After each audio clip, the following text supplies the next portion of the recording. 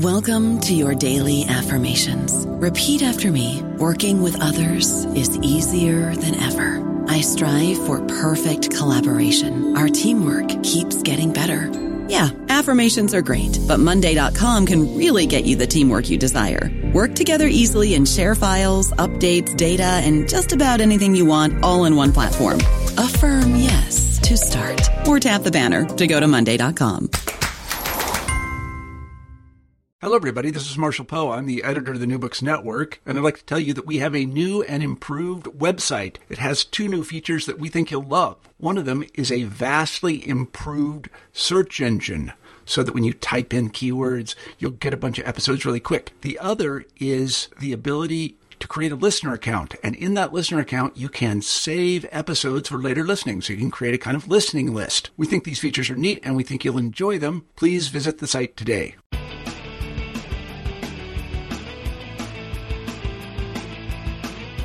Welcome to the New Books in Sports podcast.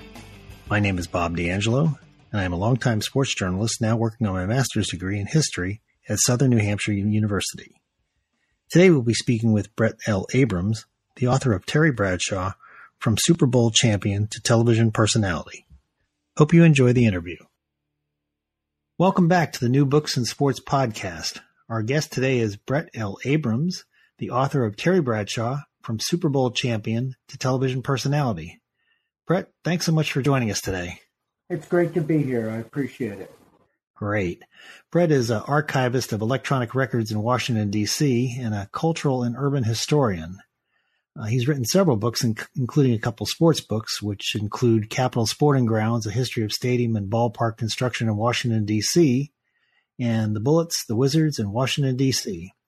Brett, why don't you tell us a little bit about yourself, your background academically and elsewise? Yeah, fine. I actually went to got a doctorate in U.S. history, focused on urban studies, and my interest in sports history has been just a passion that I have for sports. And I've read so many good books in the field, and it became evident when they built the Washington National Stadium that there was a lot of talk, but there wasn't a lot of background and knowledge about the whole history of Washington, D.C. stadiums. People knew about Griffith Stadium, but that's all that they knew. So I started looking at photographs from the 1880s when Connie Mack played with the Washington Nationals, and they had a stadium right across from where the government printing office is now. And then I saw where they built the stadium on Florida Avenue. And I realized that there was an incredible story to be told. So that's how I really got interested in sports history.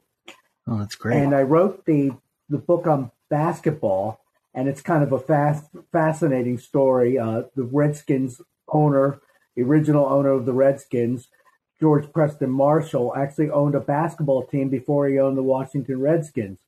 And he was with George Halas and a few other people in a league, the American Basketball League, that lasted for a couple of years. And it was fascinating. Of course, it had a racial line, and the only people that played in it were basically white people, and they were immigrants for the most part. So that was a really interesting story, and that book got published. And one of the people who read the book contacted me about writing a book for a new series that they were putting together. And that series was Sports Idols That Become Pop Culture Icons, or figures larger than the sport that they originally started in. So that was my challenge, to write a book that featured a figure like that. And how much did you know about Terry Bradshaw before you got into this project? Right, not very much. Obviously, I knew about him as a Steelers quarterback, and of course, I had seen him as a football analyst, but that was really the extent of what I knew. So I heard a comment from when they took the Dukes of Hazzard's off reruns because of the Confederate flag. I had heard a comment by a congressman by the name of Ben Jones, who was an actor in that show, who basically said, good old boys are misunderstood. This is what he understood a good old boy to be. And when I heard that, I thought, well, obviously, I was one of the people that was misunderstanding good old boys. And so I started to combine the idea of learning about good old boys with a sports pop figure. And obviously, Terry Bradshaw popped right into my mind. And so I started investigating Terry Bradshaw and his connections to Burt Reynolds movies. Yeah, because he did Hooper, and he did Cannonball Run, and he did Smokey and the Bandit 2, I believe. Correct. He did all three of those. He played himself in Smokey and the Bandit too, but I think he had a great line where he tells Joe Green to tackle that police car. Right. I saw it, and he flips the car over. Right, exactly. And Jackie Gleason's racist policeman says, "I knew there would be this kind of trouble once they started that integration shit." So it's quite fitting, and it's still fun to watch. But Hooper was really the connection that Bradshaw had made with Burt Reynolds through his singing career. So what I think one of the most fascinating parts of the book, besides all the football stuff, which I love to write about, was taking a look at all the actors that tried to sing, all the professional athletes that tried to act, all the professional athletes who have fancied themselves singers. And then realizing that Bradshaw was actually competent in these areas, whereas people like Kobe Bryant, who put out a hip-hop record in the early 90s, Shaquille O'Neal, who put out a couple of records that were actually pretty good. There have been many, many, many athletes who have conceived of themselves as actors, some of whom have done a pretty good job, like Jim Brown, the famous Cleveland Brown running back. Right, in The Dirty Dozen, especially.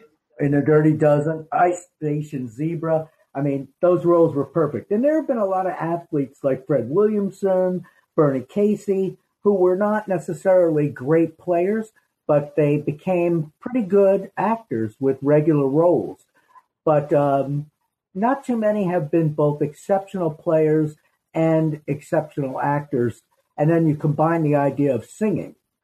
And I mean, there's a whole other area to talk about Bradshaw as a singer that I think is great. Yeah. And I guess Fred Dryer would come to mind as an actor that football player became a pretty decent actor, I suppose, in his TV series. Correct. Fred Dryer is a great example. Merlin Olsen is another great example. Funny how these people were in Los Angeles, huh? Yes. Very interesting. So that makes Bradshaw exceptional in that rate, too, because he actually did it from Pittsburgh. Yeah, and Pittsburgh is so different than LA. It's a blue collar steel town, the old lunch bucket kind of guys, and which is kind of different than the good old boys of the South. So it's correct, and it actually hurt Bradshaw both in his career, but also personally, to be conceived of as Little Abner in shoulder pads, which is what the Pittsburgh media stuck him as, because he was a loquacious figure who was really not afraid to tell you what he thought, didn't have a filter.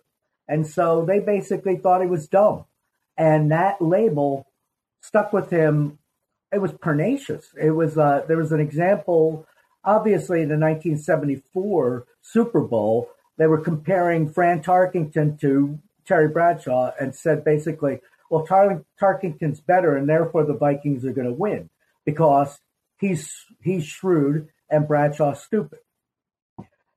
And then in 1975, the great Super Bowl 10, which was, Steelers versus the Cowboys the first time, Roger Staubach, Naval Academy graduate, great player. Bradshaw couldn't even get into LSU, was the perception.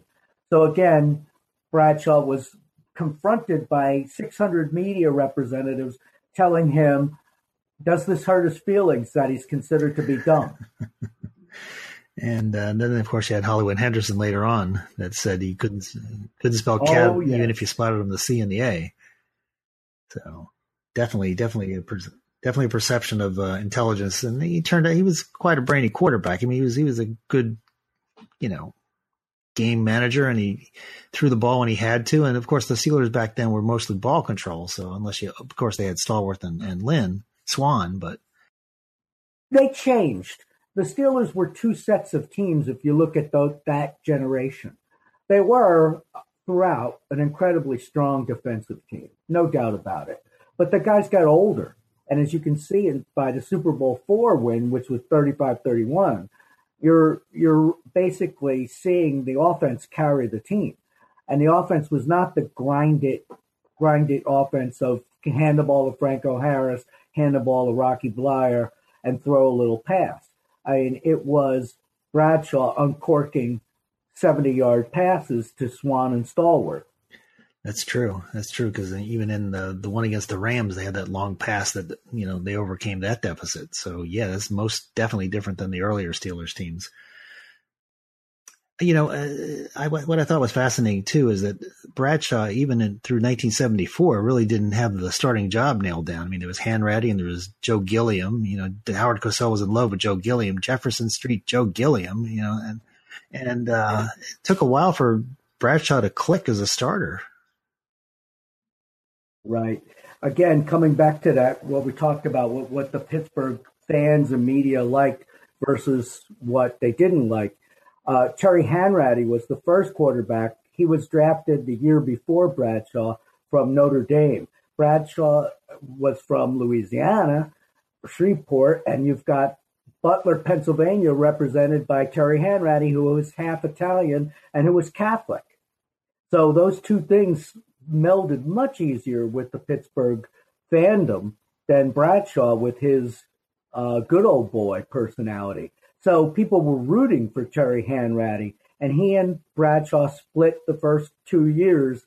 And despite the fact that the team was significantly better the first year that Bradshaw was the quarterback, that didn't matter. It wasn't enough. And he was displaced, and then Hanratty would be displaced, and Bradshaw would be back in. The period that you're talking about is a very interesting period, 1974. The players went on strike. And this was also the period of the World Football League starting up.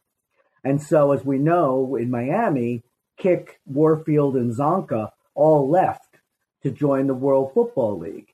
And other people were courted, including Hanratty and Bradshaw.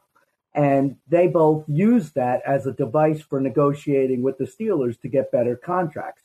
However, there was still a strike going on, and Jefferson Street Joe was able to go and be in camp because he was a rookie. So he was getting a lot of reps, and Noel was getting a lot of opportunity to see him. And Bradshaw quickly realized after the calling off of the first exhibition game that if he didn't get back into camp, he might actually lose his position. And in fact, he did.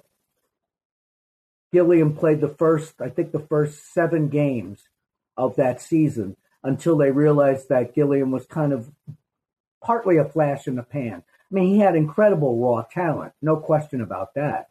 But consistency, which is the hardest thing for any young quarterback to develop, was not in his game at that point. True. Now, Bradshaw declined to help on this project, and you reached out to him, obviously. He was just not interested or didn't want to do it, or? I think it's part of his personality. I'll answer that with another story. Tommy Spinks was his greatest friend throughout his childhood. He threw his passes to Tommy Spinks, and they supposedly threw 1 million passes to each other by the time that they were in high school. They also went to Louisiana Tech together. And the daughters of Tommy Spinks, who is now unfortunately deceased, were putting together a book of letters between Tommy Spinks and Bradshaw and comments that Tommy Spinks had about his friendship with Bradshaw. So basically, sort of a diary and a letter book. And they asked for help. And Terry said, sure, you can use the pictures. They asked him if they wanted to read it, and he said no. And Kim Burleson, who is the author of that book, and I talked, and we came to the realization that it's not personal. It has nothing to do with who we are. It's more along the lines of Terry looks forward. His personality is always moving on. He's always looking for opportunity. He's always busy. He likes to look forward. He doesn't spend any time looking backwards. It's just not who he is. Well, that's true. And I guess in a way, when the main subject doesn't cooperate or doesn't want to, it sort of gives you a little bit more freedom because you could talk to people more objectively and talk to friends and family and teammates and associates. Did you find that it was a little bit more rewarding doing it that way? It was a different experience. I'm going to tell you that I had the same issue with the basketball book that I had with this book. Leagues do not cooperate with people that they don't know. So you're not going to get any help from the league office or the league people itself unless it's an authorized book that they approve of. So that's one thing. The second thing is the team's not going to cooperate if the player does not cooperate. So in other words, if Terry was helpful or Terry Bradshaw was involved in it, then the Steelers would have opened up the gates for me. But he was not. So they don't want to run any risk whatsoever, any personal risk or any kind of alienation that could potentially happen between the player and the team. And then finally, teammates are mixed about what they're going to say. They're cautious. As one person put it so eloquently, if you want to get back in the league doing anything like any kind of coaching or anything like that, you have to be careful what you say. That's true. It's called a big fraternity, and the fraternity doesn't forget. You made an interesting comment in your introduction where you said that Bradshaw discovered the art of being a celebrity. Can you explain what that is? Mm-hmm. Sure. What a celebrity is a person who's known for themselves, for their name. And what he developed first was he always had an interest, let's put it that way. He always had an interest in being known.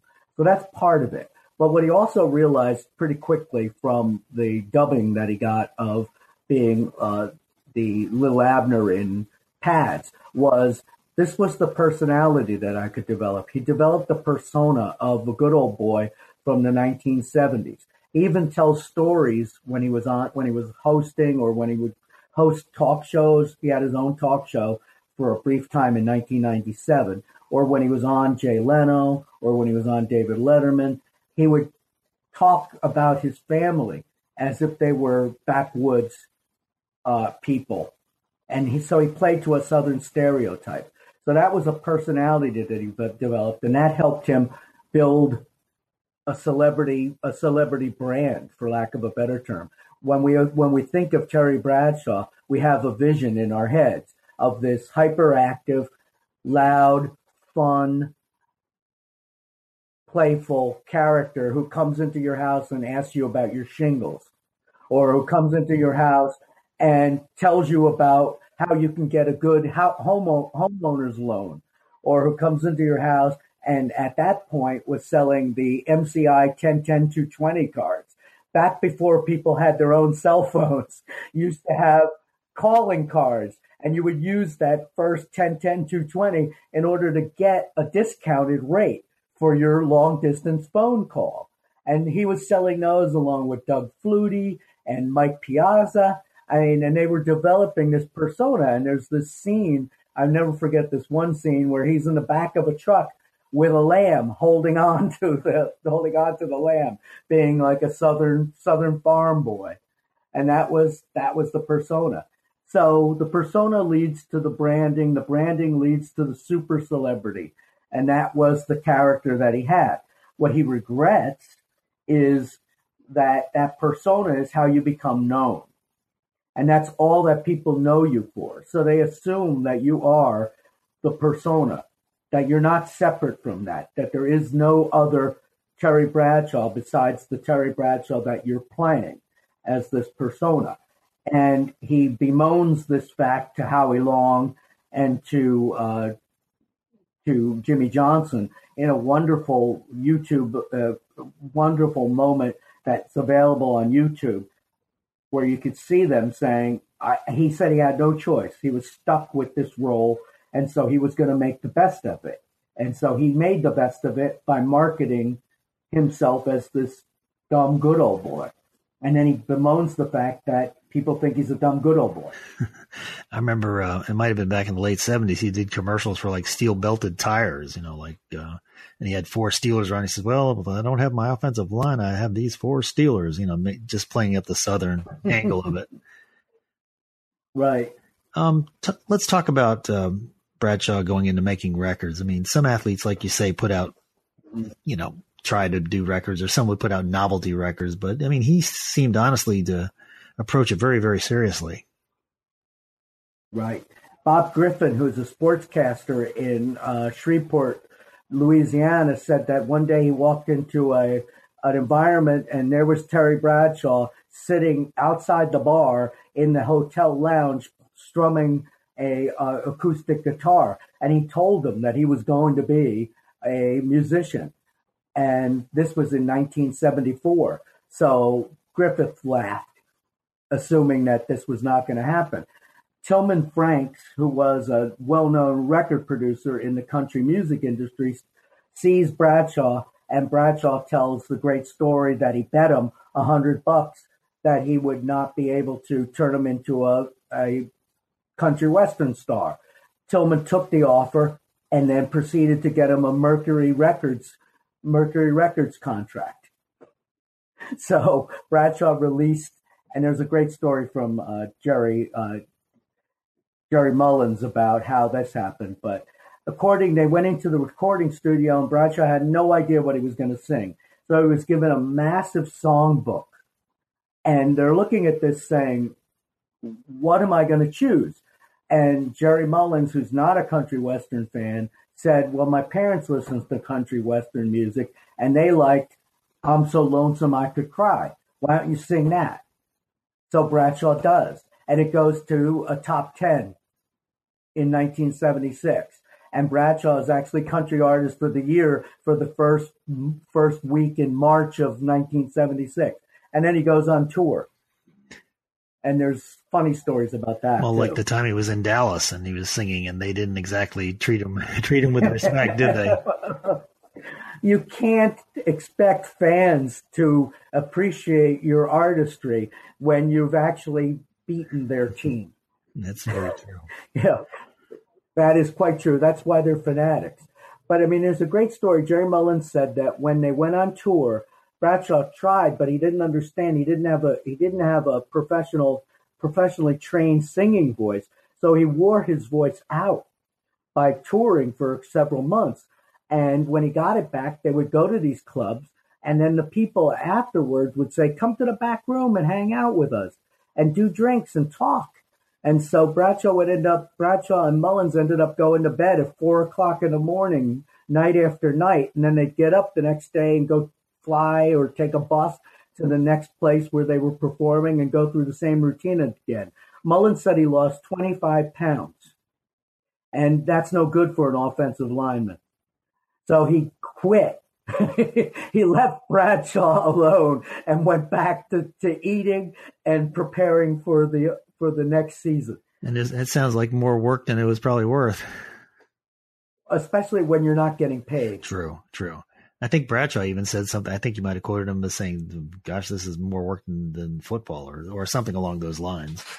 Much harder than he found football. But it's interesting because he tried to tour the next year too, and quickly realized that he wasn't able to fulfill his contract. It's very hard to do something halftime, like playing football halftime and being an actor or being a singer half your time. It's just not commonly done, as we know. And he was trying to do this. I think the classic example is after Cannonball Run, him and Mel Tillis were seen as successful in the movie. They had a chemistry. So Johnny Carson Productions was behind the movie, and Hal Leader, who was the director, said, "We've got to make a pilot of these two, and we'll call them stock car racers. We'll call them the Stockers." And so this was at the point when the Dukes of Hazzard was at its height in the 1981. And so they taped Bradshaw and Mel Tillis in a television series, which was a pilot that they were giving to NBC. Bradshaw took an incredible amount of guff from Pittsburgh Steelers fans and football fans in general for being perceived as possibly leaving. He would leave the football industry if he was successful with this pilot. And that did not go over very well. As you can imagine, the team fans were extremely upset. And, football fans in general couldn't imagine somebody walking away in the prime of their career. Yeah, I could see that. The fans are very interested in what they're doing on the field, not necessarily what they're doing off of it. And of course, Bradshaw also did gospel music as well. Was he? Which do you think he preferred? Eventually, his love of gospel continued, and in fact, he got a Dove nomination for Album of the Year in 1982. One of his songs has been taken by a couple of different gospel groups and played in the late 80s. And then, of course, in the 1990s, he joined with a bunch of people doing old-timey gospel from the 1950s and 60s. So he continues to sing with churches, too, on a regular basis. So I think it's clear that his greatest passion is gospel music. And then he goes into film. Now, one of my favorite scenes of Bradshaw is in Cannonball Run, where he's driving the car and they make a left here, make a right there, and they go flying into the pool. And he goes, let's go get a beer. Right. Which, again, plays to that Southern good old boy image. And he was, right. And I'm sure he approached it just as fervently as he did country music and football. I mean, he seemed to have a natural talent to just, be himself. Correct. Kathy Bates makes this comment, which basically says personality sells. There's an Oscar-winning actress who's getting, in Failure to Launch, which was 2004, Matthew McConaughey, Kathy Bates played his wife, Terry Bradshaw's wife, in that movie. She basically says, hey, he's a great guy, but he gets a lot of the attention and he's just a natural because he's able to present his personality in such an engaging way. And there's the Oscar-winning actress being overshadowed by the former professional football player. And I think she said he made her feel very comfortable as an actress playing off of him that way. She did say that, exactly. Although I'm not sure that she was actually experiencing his naked butt during the scenes. He had a little bit of guff over that, too. Oh, my goodness. The critics, especially the sports writers, could not. It was a field day for them. I think their horror was real, though. Mm-hmm. Could you imagine if Twitter or Facebook was in this full swing back then?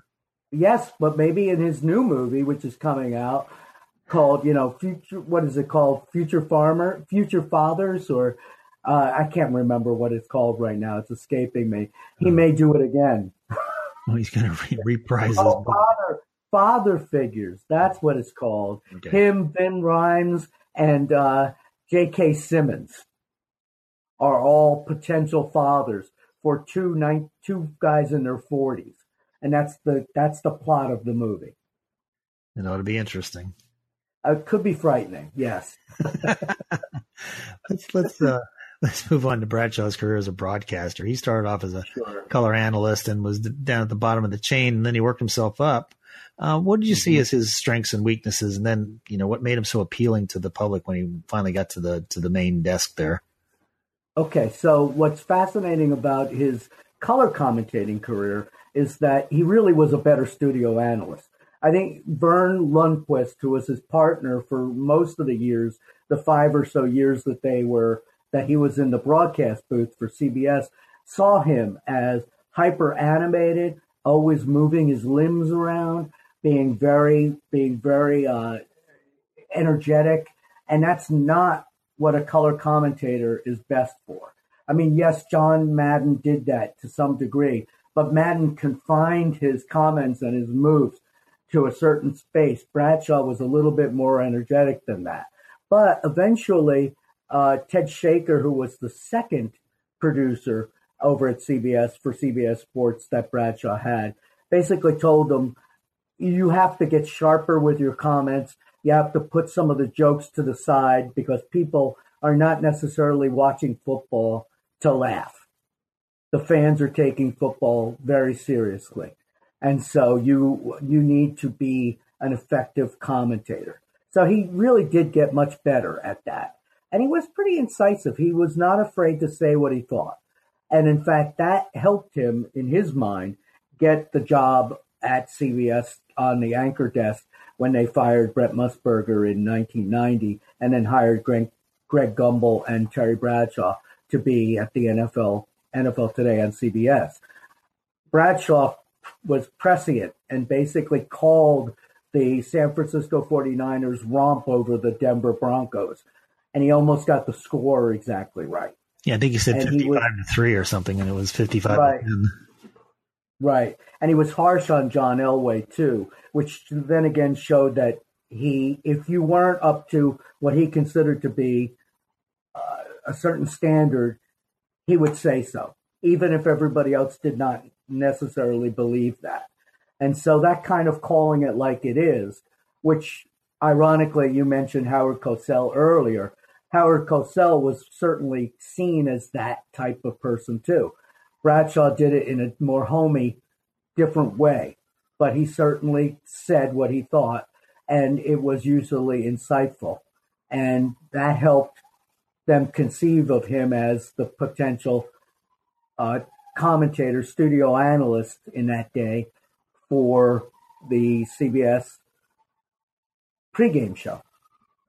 And I talk a lot about that. I mean, I talk about the reactions that they had to the Zeke Mowat situation where the sexual harassment of Lisa Olson from the Boston Herald, and how both adroitly Greg Gumbel and Bradshaw commented, but they really let the person, Leslie Visser, who was the female in the group at that point, run the conversation.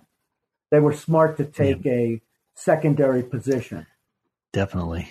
In that situation. While you were doing your research in this book, was there anything that really surprised you or that you learned that you didn't know about Bradshaw or the football business or any of the other businesses, to be honest?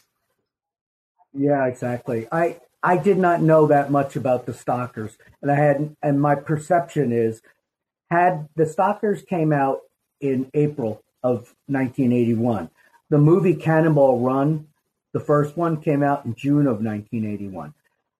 Had the pilot had they waited to show the pilot after the movie, given the movie's success, it quite likely might have gotten picked up and become a show, in which case Terry Bradshaw might have left the football industry before the fall of 1981.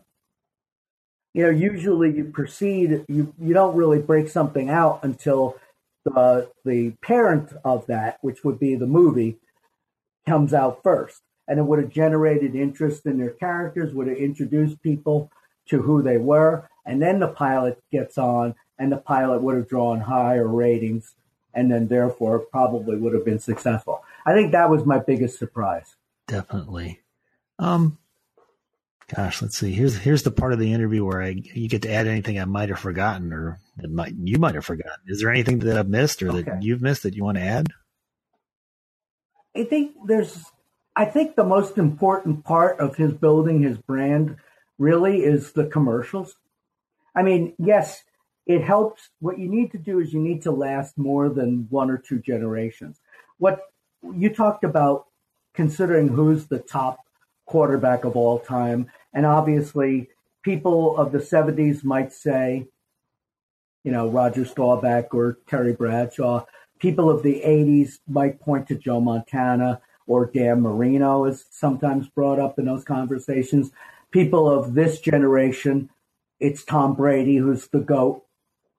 What that tells me more than anything else is that we're kind of prisoners to our own generation.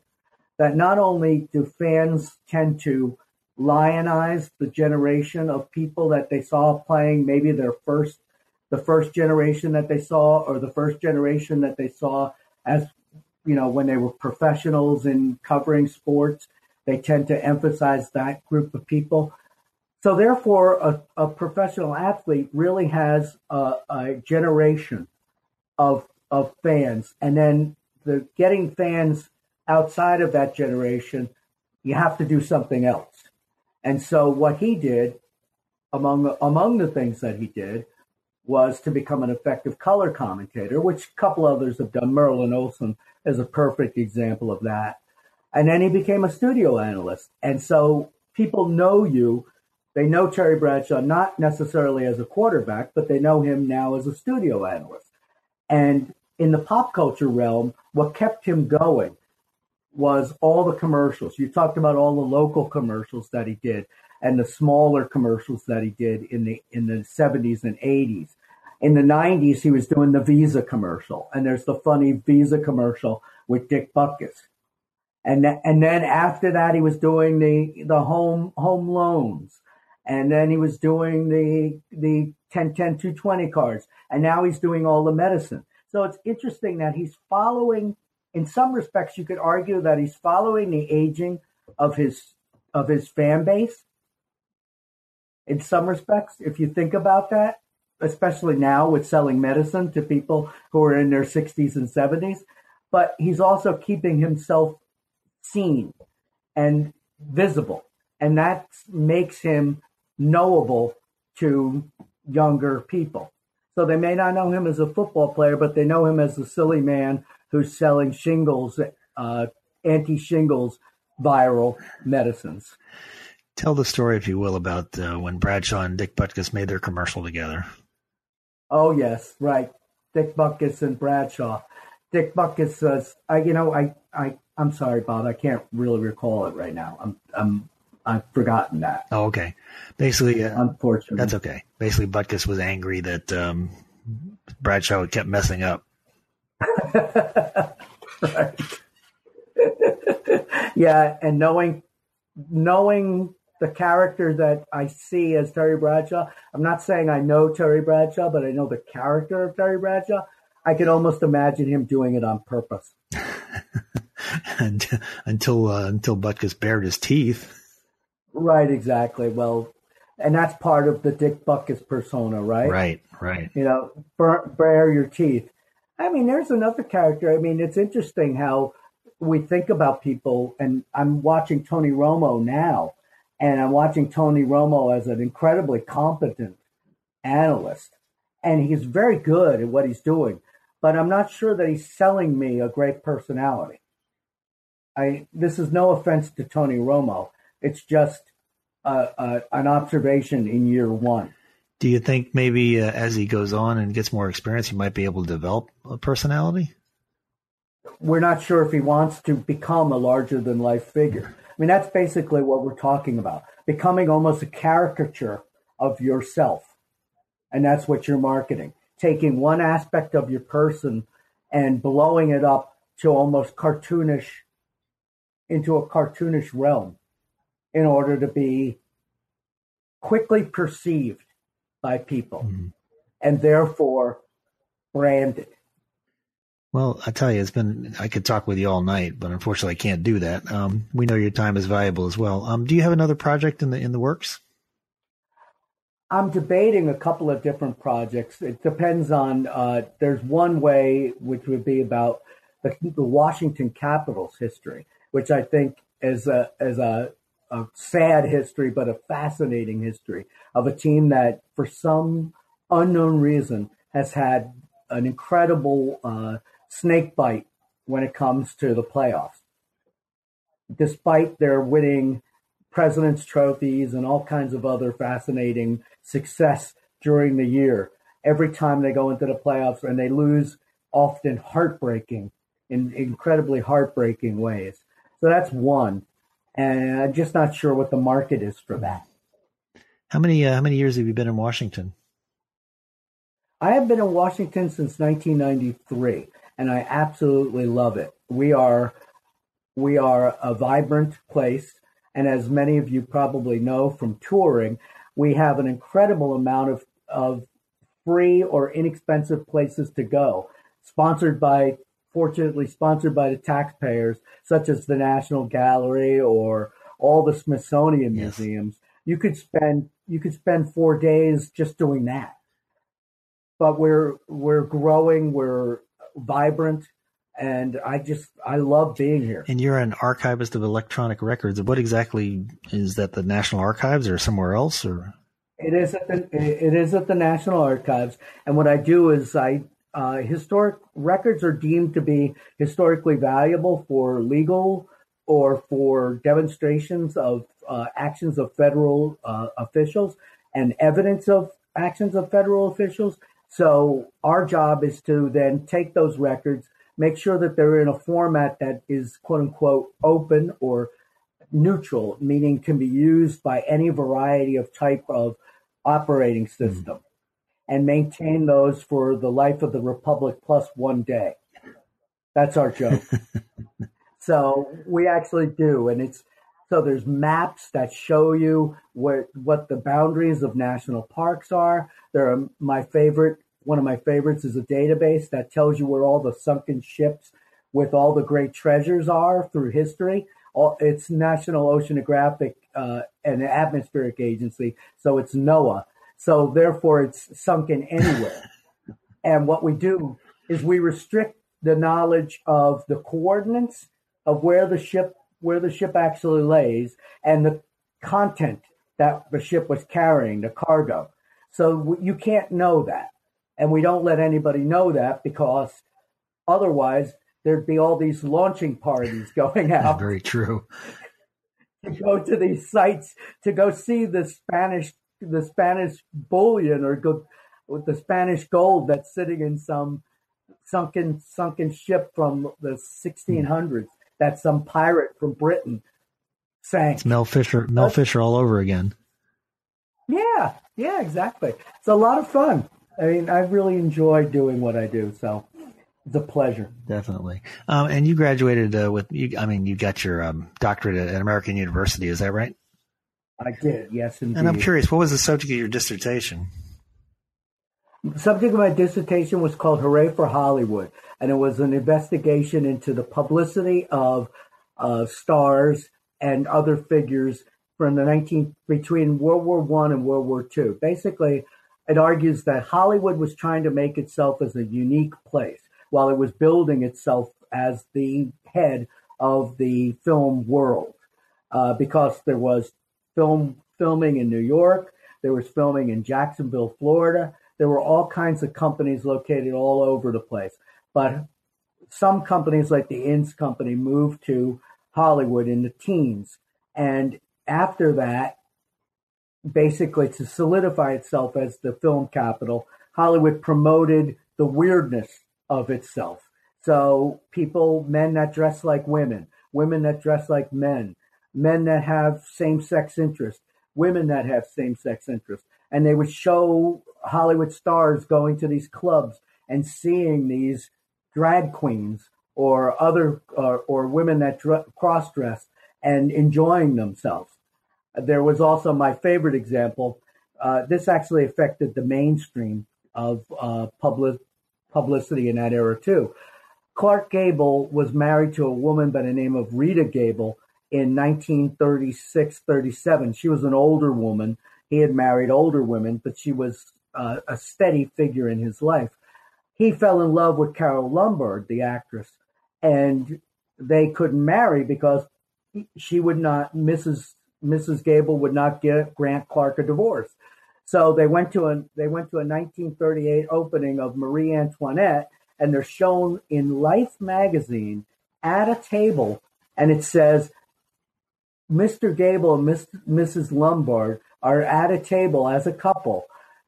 Poor Clark can't marry her because he has a wife who won't give him a divorce. In other words, they're promoting adultery in the film industry. And since you like Clark Gable and you love Carole Lombard, you're supposed to feel sorry for them.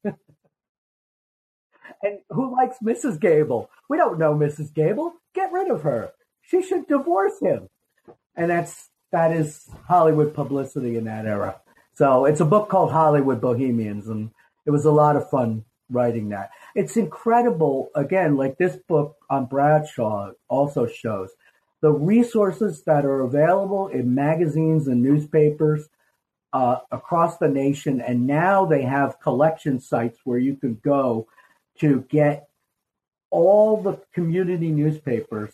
And all you do is you put in a search term, and it's going to look across 1,000 or 10,000 newspapers that are across the country that have existed since, the middle of the 1800s on. They've all been digitized. And it will tell you how many of that word shows up and where it shows up.